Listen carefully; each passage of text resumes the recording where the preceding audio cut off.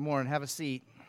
We're in the midst of a series called Unchained, and thus chains everywhere, to remind us, the visual, to remind us of a reality. And the reality is that when we find ourselves in a story, for all of us, that story begins with bondage, begins with sin. And we're looking at the book of Exodus. We're looking at the book of Exodus, and we're looking at a story that for us, it's one story that encapsulates all of our stories. That is, it's a story that begins with bondage, it begins with slavery, it begins with oppression, and it's moving somewhere. It's moving ultimately towards freedom. And we are right smack dab in the middle of it. Okay? We're looking at it over 8 weeks. We've spent 4 weeks looking at it, and we're going to spend 4 more. But we're pivoting today because prior to this point, up to this point in the story, and we used the visual a few weeks ago. If you were with us, great. If not, let me say this again. That God has been setting the table. He's been putting the pieces in place for a feast. He's been putting the pieces in place for a moment in time where His power and His glory, just as we just sang, but where His power and His glory are going to be on display. And it's going to be on display in ways that those who experience it, that denial is futile. To deny His power is futile. And so we want to invite you into this story and to look at it with us. And it's in the Scriptures. It's in the book of Exodus. If you have your Bible, want to turn there. The book of Exodus is the second book of the Bible. Genesis, then Exodus. And we're looking at this story, and I have a confession to start with. I've preached this sermon before, okay? And teachers do that, preachers do that. I've preached this sermon before. But the last time I preached this sermon, it was a few years ago, and I think I looked something like that. This I thought actually when I knew this picture existed, and when I went looking for it, I thought it might have actually been taken the day that I preached the sermon, but now I know that it's not, and there's a dead giveaway that I've got the flowers on there. That was clearly my Easter suit. Okay, that was clearly my Easter suit. But actually, this is when I was about 11 years old. They asked me in First Baptist Church, Pinellas Park, would you teach the 10 Commandments? I think it was about 4 minutes. So if I keep that pace, I've got about 3 more to wrap up today. But anyway, we're gonna look. I'm just gonna let you know. Like I've been here and preached this one. But we're gonna look at Exodus chapter 7, and the story, the part of the story today that we're gonna hit is probably familiar to a lot of us. Even if you haven't been around church much, you probably have some sense of the 10 plagues. There's these 10 plagues that come up, and we're actually going to look at 9 of them today. Okay, we're going to cover a lot of ground. But the story of these 10 plagues, the Israelites are in bondage in Egypt, and the Pharaoh, who's the king of Egypt, he doesn't want them to go because they're his slaves. And at this point in history, their entire economic system is built on this slave labor, propping up everything that they want to do and accomplish. And the Lord has selected Moses. He preserved Moses' life when Moses was just an infant. He selected Moses for this job of leading the people into freedom. But it takes a lot of turns. As Dan shared with us last week, it twists and it turns, and it rises and it falls. And it's not this straight, direct arrow. Like there is no shortcut to freedom. And where we pick up today in Exodus chapter 7 is where the table's been set and all the players are in place. And now we're gonna see what God does, the way He begins to move to bring His people out of bondage. So if you've got your Bible in Exodus chapter 7, we're just going to read a few verses here before we move on. But Exodus chapter 7, verse 1 says, "The Lord said to Moses, 'See, I've made you like God to Pharaoh, and your brother Aaron shall be your prophet. You shall speak all that I command you, and your brother Aaron shall tell Pharaoh to let the people of Israel go out of his land. But I will harden Pharaoh's heart, and though I multiply my signs and wonders in the land of Egypt, Pharaoh will not listen to you. So God is speaking to Moses and says, I've made you like God. He doesn't say like me. He says sort of like a deity to Pharaoh. So the king of Egypt is going to see you, Moses, as speaking. But remember, Moses had this issue. Moses didn't want to do the speaking. He felt like he wasn't fit to do the speaking. And so his brother Aaron came along and actually spoke. So God would speak to Moses. Moses would tell Aaron, and Aaron would carry the word. Okay? So there's this sort of distribution of the leadership and the labor. And so this is what's set up. And here's what God says. I think it's fascinating because here's what God says. Look, do you see verse 3? I will harden Pharaoh's heart. And though I'm going to multiply signs and wonders. I'm going to show him lots of amazing things. He's still not going to listen to you.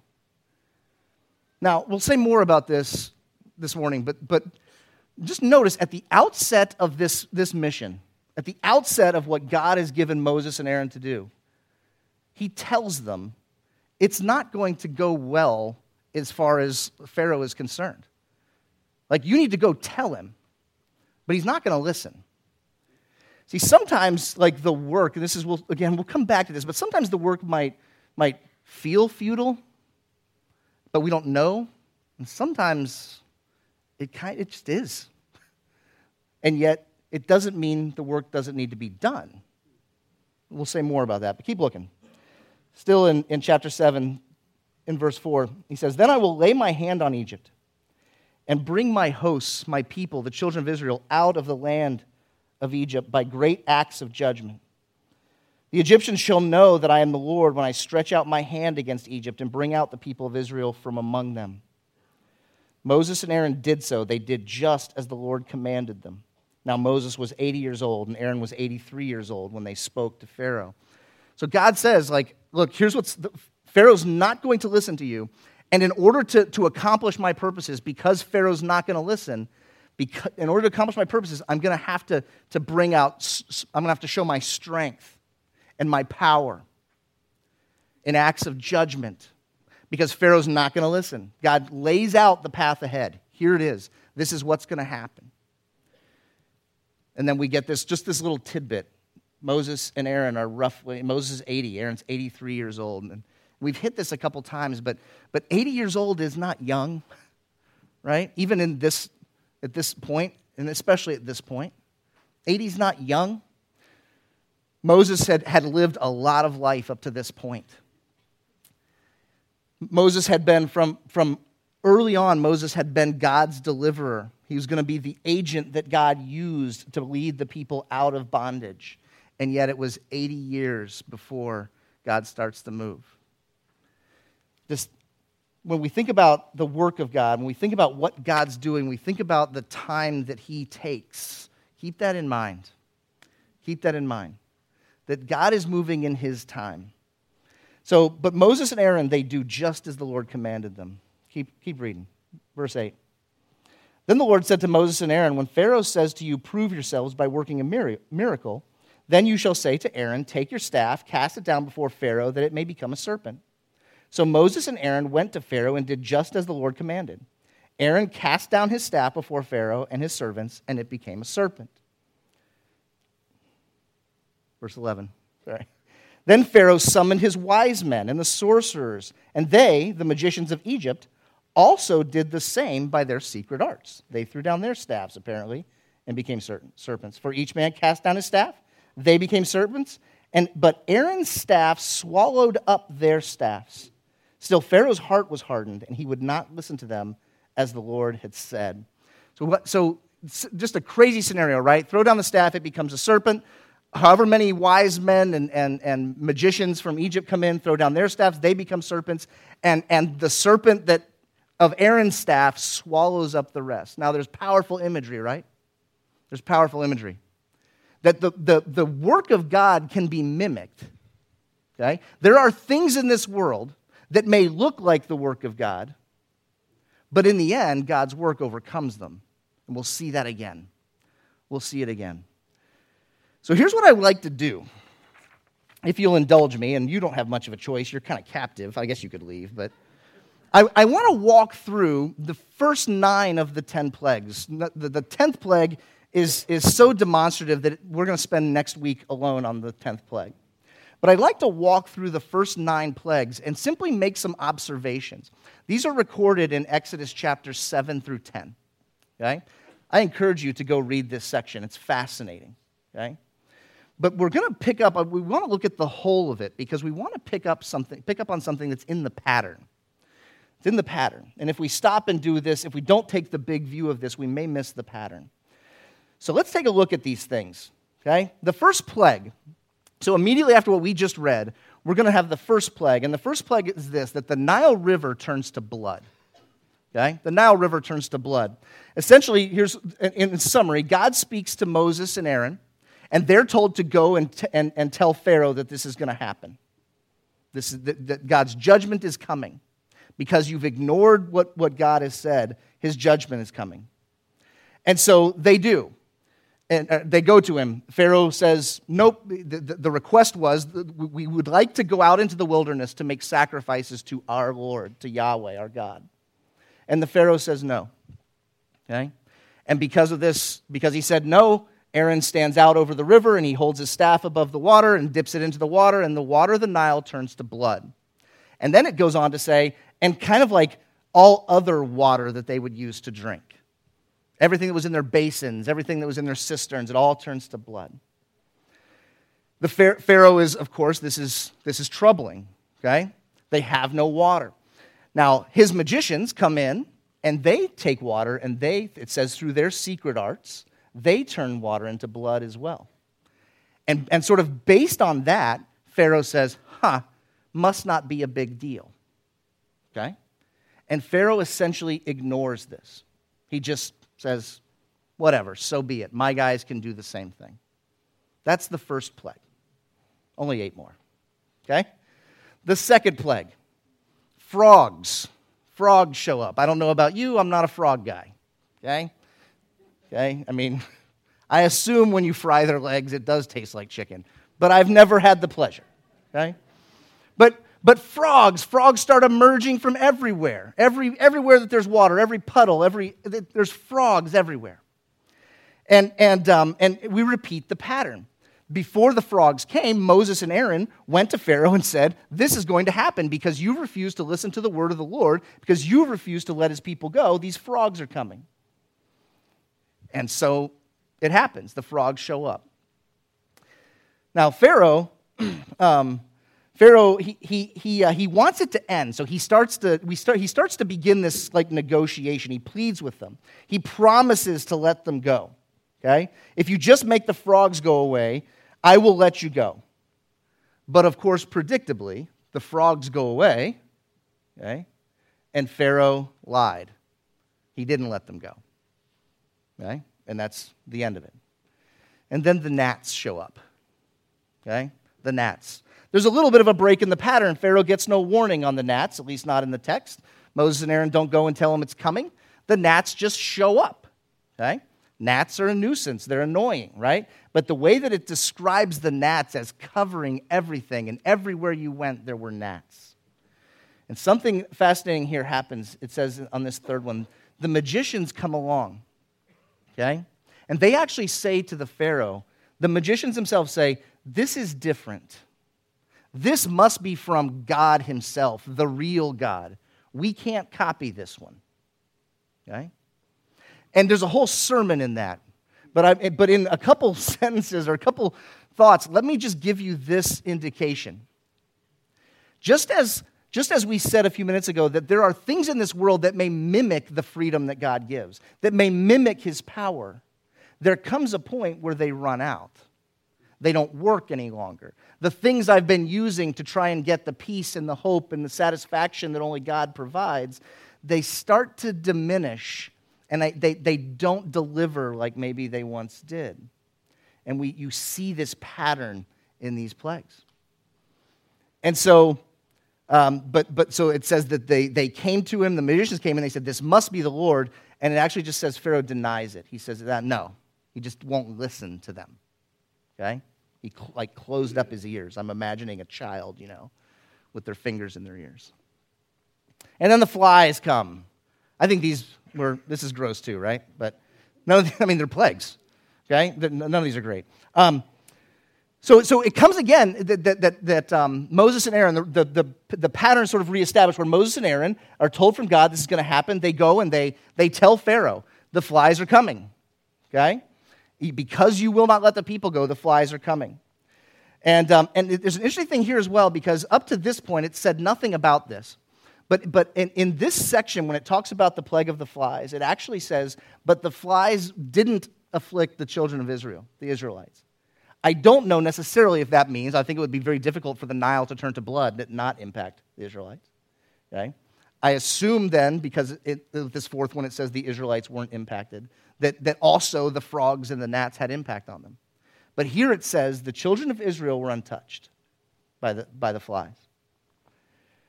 And Pharaoh tries to cut a deal. Okay? He tries to cut a deal. He says, look, how about you make your sacrifices right here?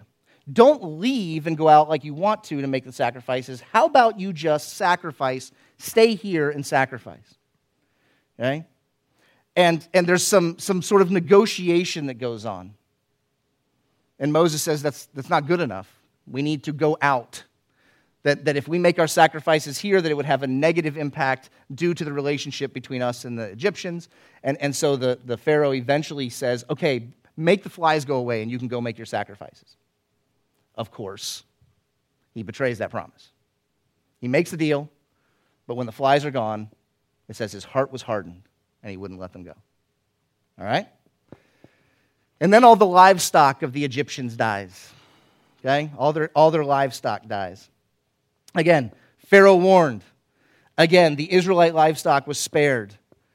And at this point, in this section of the story and in the plagues, it actually says that Pharaoh just stiffened his neck, he just hardened himself. There's no back and forth that goes on. There's no discussion of this consequence. There's no discussion of what went on. It just says that Pharaoh hardened his heart. Right? So this goes on. He verifies that all the cattle is dead, that all the livestock is gone. And he stiffens his neck. He won't listen. And then boils. Right? Boils. Again, this one's without warning. There's no Moses and Aaron going and telling what's going to happen. It's just that the people are afflicted with boils. All the Egyptians. The Israelites were spared. All the Egyptians afflicted with boils. Even there's an interesting section here, even where the magicians themselves, now again, I don't know what this means for all the ones that came before it necessarily, but the magicians themselves, it says they couldn't even stand in the presence of Moses because of the boils on them. Okay? They're afflicted with boils. And he won't listen. He refuses to hear what Moses and Aaron have to say. And then there's hail. A couple weeks back, we had some hail that blew through. We were sitting in the car, right? Hail is scary. Those were like tiny little pellets. Okay?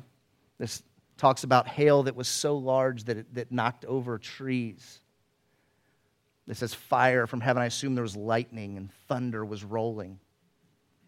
There's this terrible hailstorm that takes place. Pharaoh was warned. He was told specifically why this is happening. Pharaoh, this is happening because you will not relent.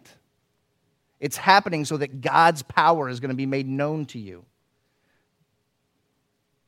Interestingly enough, actually at this point as well, some of the Egyptian people listened and took cover. Okay? Some of the Egyptians themselves were made aware of the warning and they took cover. Pharaoh himself says, I've sinned. The hail comes and Moses approaches him. And Pharaoh says, I've sinned. Please take this away. He asked Moses and Aaron to plead on his behalf to their God to make it stop. And so Moses does. He goes and he raises his hands to the sky and the hail stops. And as soon as it was over, the scriptures tell us that it says Pharaoh sinned and he didn't keep his promise to let them go. This cycle is repeating, right? And then the locusts. The locusts come. Moses and Aaron are told that they're coming. They warn Pharaoh. But at this point, too, it's interesting because there's also Moses and Aaron are told by God at this stage, they're told that this is happening for a reason. Because do you remember what we, like, at the beginning, at the outset of this, when we looked at this issue of, like, Moses and Aaron are told Pharaoh's not going to change his mind. He's not going to change his mind. And so it's almost as if in the midst of the story, God gives Moses and Aaron a little more wind in their sails. Go back and tell him. Tell him what's going on. Tell him what's going to happen. Persevere. He says, and God tells them, he says, this is happening that I may be known. That everyone will know that I am the God, the Lord. So go and tell him. And so they warned him again. It's also so fascinating here because Pharaoh's servants come to him in the midst of this. This is pestilence, right? Like this is the worst stuff. Pharaoh's own servants have come to him now, a servant speaking to the king, and they're begging him. They're begging him to reconsider his stance. Please, do something. Do what they've asked. It's clear that you're on the wrong side of this. Would you please relent? The Israelites are a stain on us. Let them go. Better to lose anything that they're giving us through their slave labor than to continue with these plagues. And so Pharaoh begins to negotiate again. He says, could you just send some out? Could like a representative group go out? And they'll make sacrifices for the whole. To which Moses and Aaron say, no. It's all of us. The young, the old, all of us go. Well, this, again, and even at this point, the Pharaoh is convinced that his authority can't be questioned. It makes him angry. And so he repents, but it seems to be a false repentance. And as soon as the locusts are driven off by the wind, he lies again, and he won't let them go. And then suddenly and without warning, there's no warning that's given in the text, darkness appears. Darkness appears. It's said it's such an oppressive darkness that none of the Egyptians, for 3 days, none of them can even get up out of their bed. They can't see one another. The darkness seems to even be a darkness that's oppressive in the sense of even sound. They can't communicate. The Israelites are specifically left in the light. And once again, he tries to negotiate. He tries to negotiate some end to this where he's able to maintain his authority and he's able to maintain his slave labor, but the darkness goes away. And predictably, when Moses and Aaron say, it's not good enough, what you're offering us isn't good enough, Pharaoh in his anger sends them out and threatens them and says, if I see you again, you'll be dead. Okay? That's the story of the 10 plagues. That's the story. But I want to take a look at something here. I want to take a look at Pharaoh's responses. Because an interesting thing happens. The story that we're looking at, the big story in Exodus, is the movement of God's people from bondage to freedom. But in the midst of that story, we meet this character of the Pharaoh. We meet this person. He's a king. He's the most powerful one in the land. He's the one that when he says jump, they all ask how high. He's not accustomed to being told no. And the Pharaoh seems to take center stage in this story. And the pattern that's developed for him is actually interesting because it's not really a pattern at all as much as it's all these different tactics that Pharaoh tries to use in order to control the situation, in order to maintain the life that he had and the power that he had and the circumstance and situation that he'd become accustomed to. And notice all the different things he tries. He ignores the warnings. He lies repeatedly. Sometimes he just refuses to listen, hand to the face, right? He starts to negotiate terms.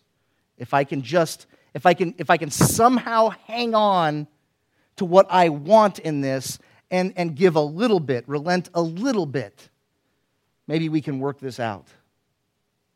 Paul even writes in the book of Romans, but he says this about the Pharaoh. He says, the scriptures says to Pharaoh, for this very purpose I raised you up.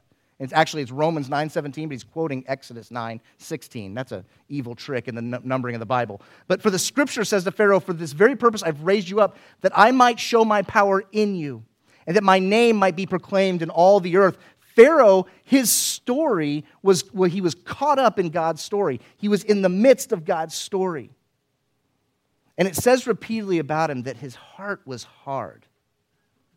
His heart was hard. Pharaoh hardened his heart. But it also says that God hardened Pharaoh.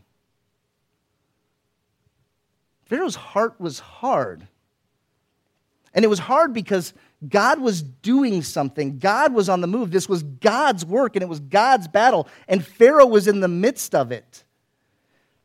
But all throughout the text, it also tells us that he made choices.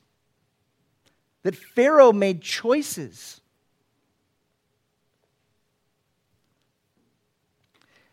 And we find that there's this dynamic that exists in Pharaoh, that exists in us. At least, it exists in me. This dynamic that exists when we look at these things. Unfortunately, it's easy for me to point my finger back thousands of years at the Pharaoh and say, you fool. But I see this very same pattern emerging in my own life. This, again, lack of a pattern, but a pattern of me wanting to hang on, or me realizing that the path I'm on, the things I'm doing are destructive. It's causing harm, and yet somehow I want to hold on to a part of it without make the consequences go away. I think we do this all over the place. There's warnings left and right. We're warned that our attitudes and behaviors, they're going to lead to destruction. And we have consequences that hurt but don't ruin us. And then we sort of deny it. No, that's not what that was. No, my marriage is fine. This pattern that I'm on in my marriage where I've got my marriage lined up the way that I want it, not necessarily the way that it ought to be, but it's lined up in a way that suits me. And then some warning comes along. And I start to negotiate. And I go, yeah, but. I'd like to keep my marriage, but also keep the pattern of my life where I'm really comfortable. I do it parenting. I just flat out oftentimes deny the warnings that are put in front of me. If you respond that way towards your children, it's going to have negative consequences in your relationship with them and in their life moving forward. And I go, yeah, no. My family's different. If you continue to indulge your child in that way, it's going to lead to destructive patterns in their life. No, not my kids. I'll just deny it. No, that's for everybody else, not me. I'm the Pharaoh in this situation. Folks, we do this with our sexuality, right? We have warning after warning that if we continue to indulge in these patterns, that it's going to ruin us. And we go, yeah, no, but see, I can manage the consequences. See, I can keep it under control. We do it with finances, right? No, I can outspend my income. I can not be generous. I can do that. And then these consequences start to mount. And what do? We go, well, I can manage that. I'll just kind of take the same plan and reconfigure it and apply it moving forward. Okay? I negotiate it. I lie. I just deny.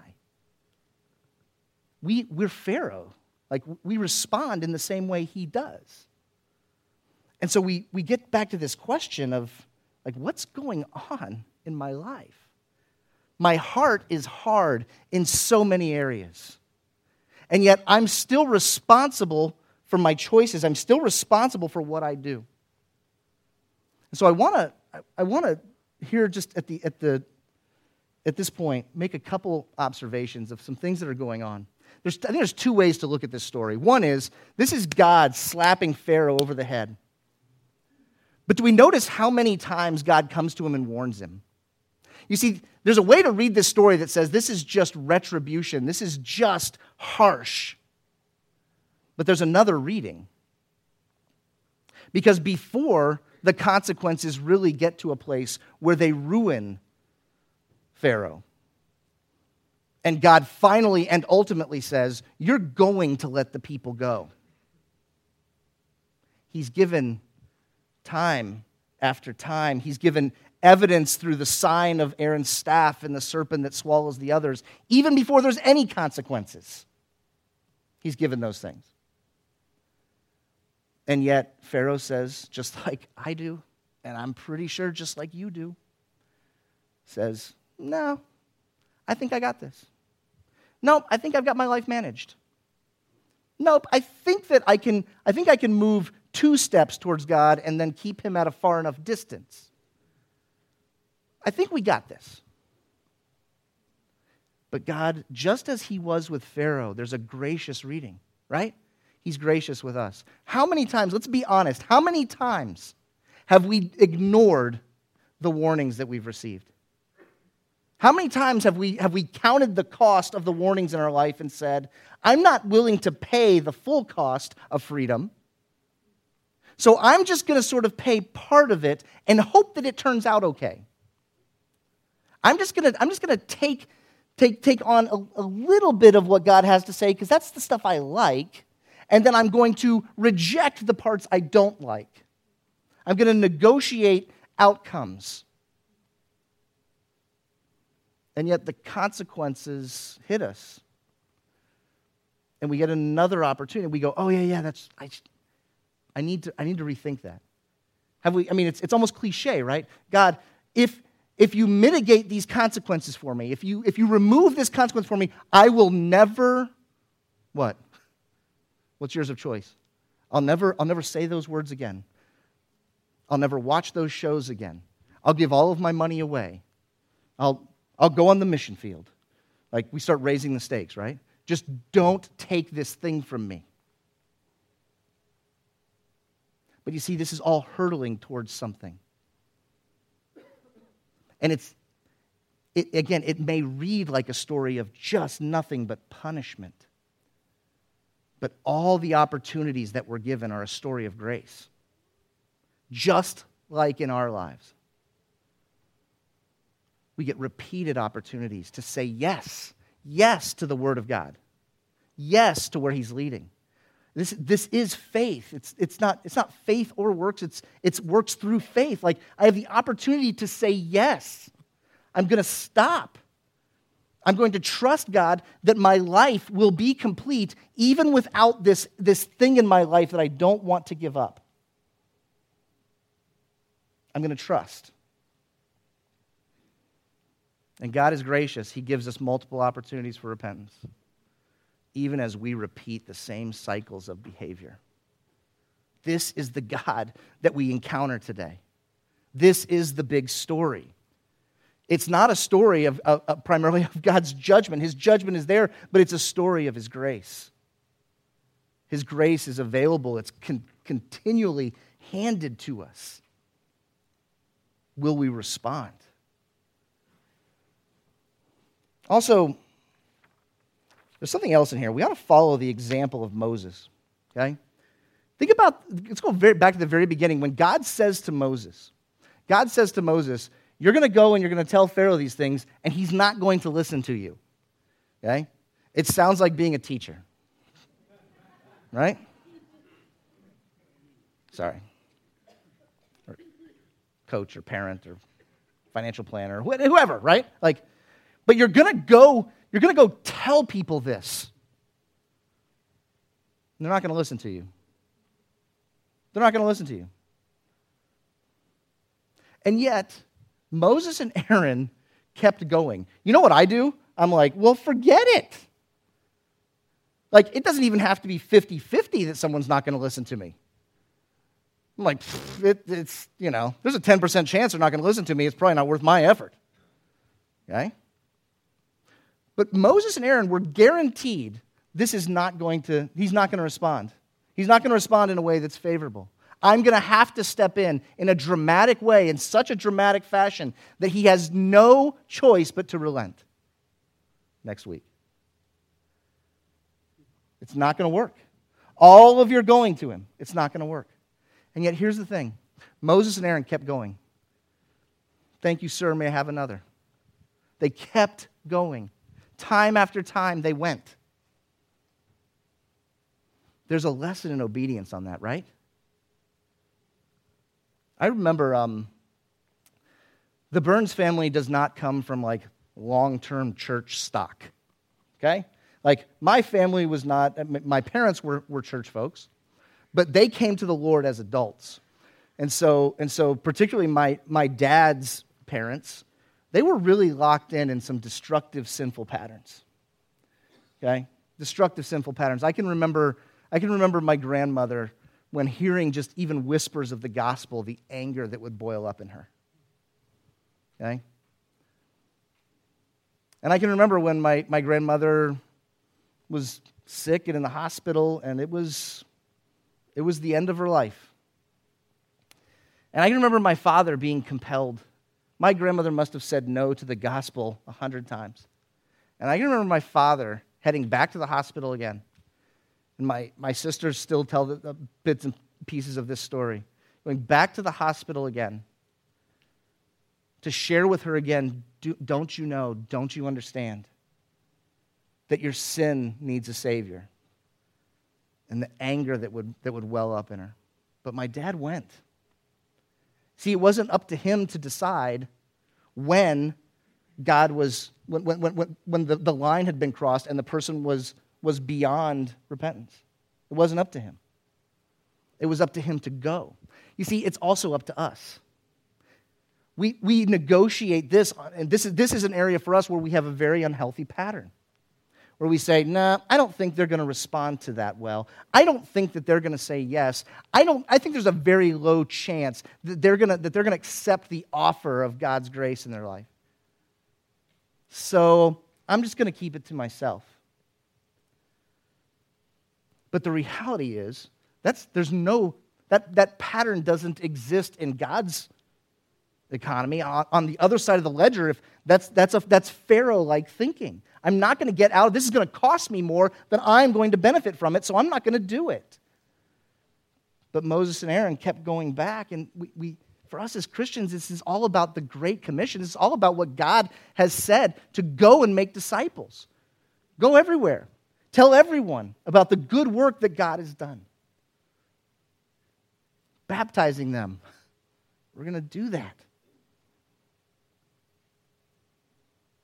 Teaching them to observe everything that you've been taught. You see, the mission for us is the same mission that Moses and Aaron were on.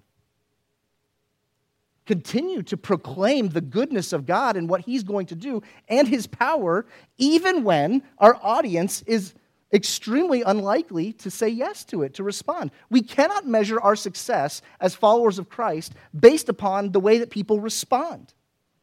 That's a terrible measure of the success of the movement of the gospel. The success is in the faithfulness, our success is in the faithfulness of us as people to go ahead and do it, to say it, to not be ashamed of it, to let others know it, that there is freedom to be found if we, by faith, respond to what God is doing. You see, there's the Pharaoh side of the ledger where so many of us live in negative patterns, but there's also the actions of Moses and Aaron. Continuing to go to Pharaoh, continuing to go and say, this is what the Lord says. So as we wrap up, just a couple questions to leave you with, okay? Come to a group this week, okay? If you're in a group, Let's discuss this. If you're not, this is a week. If you want to start heavy, okay, it's a great place to jump in, because here's the thing. It's not a question of do you have sinful patterns? It's which sinful patterns exist in our lives. Where am I negotiating? Where am I denying what God is telling me? Where is that happening? But also, where do we need to continue speaking the truth of the gospel? Who still needs to hear it, even though they may have said no over and over again? This is the call that God's put on our lives. It's the story in which we find ourselves. All right. Let's pray together before we celebrate baptism. God, thank you so much. Thank you for the ways that you work and that you move. I thank you for the gift of a body of believers that does celebrate what you've done. Thank you for folks that have said yes to you. God, would you continue to show us the ways that you're at work, the patterns in our life that you've died to make right? Would you give us your grace? And as part of your grace, would you show us how to be free? So God, we thank you. We thank you for what you have done and what you're doing. We thank you that you're the God of the outcomes, that you've established the ends. God, help us to be faithful to your purposes and processes. And we pray all of it in Christ's name. Amen.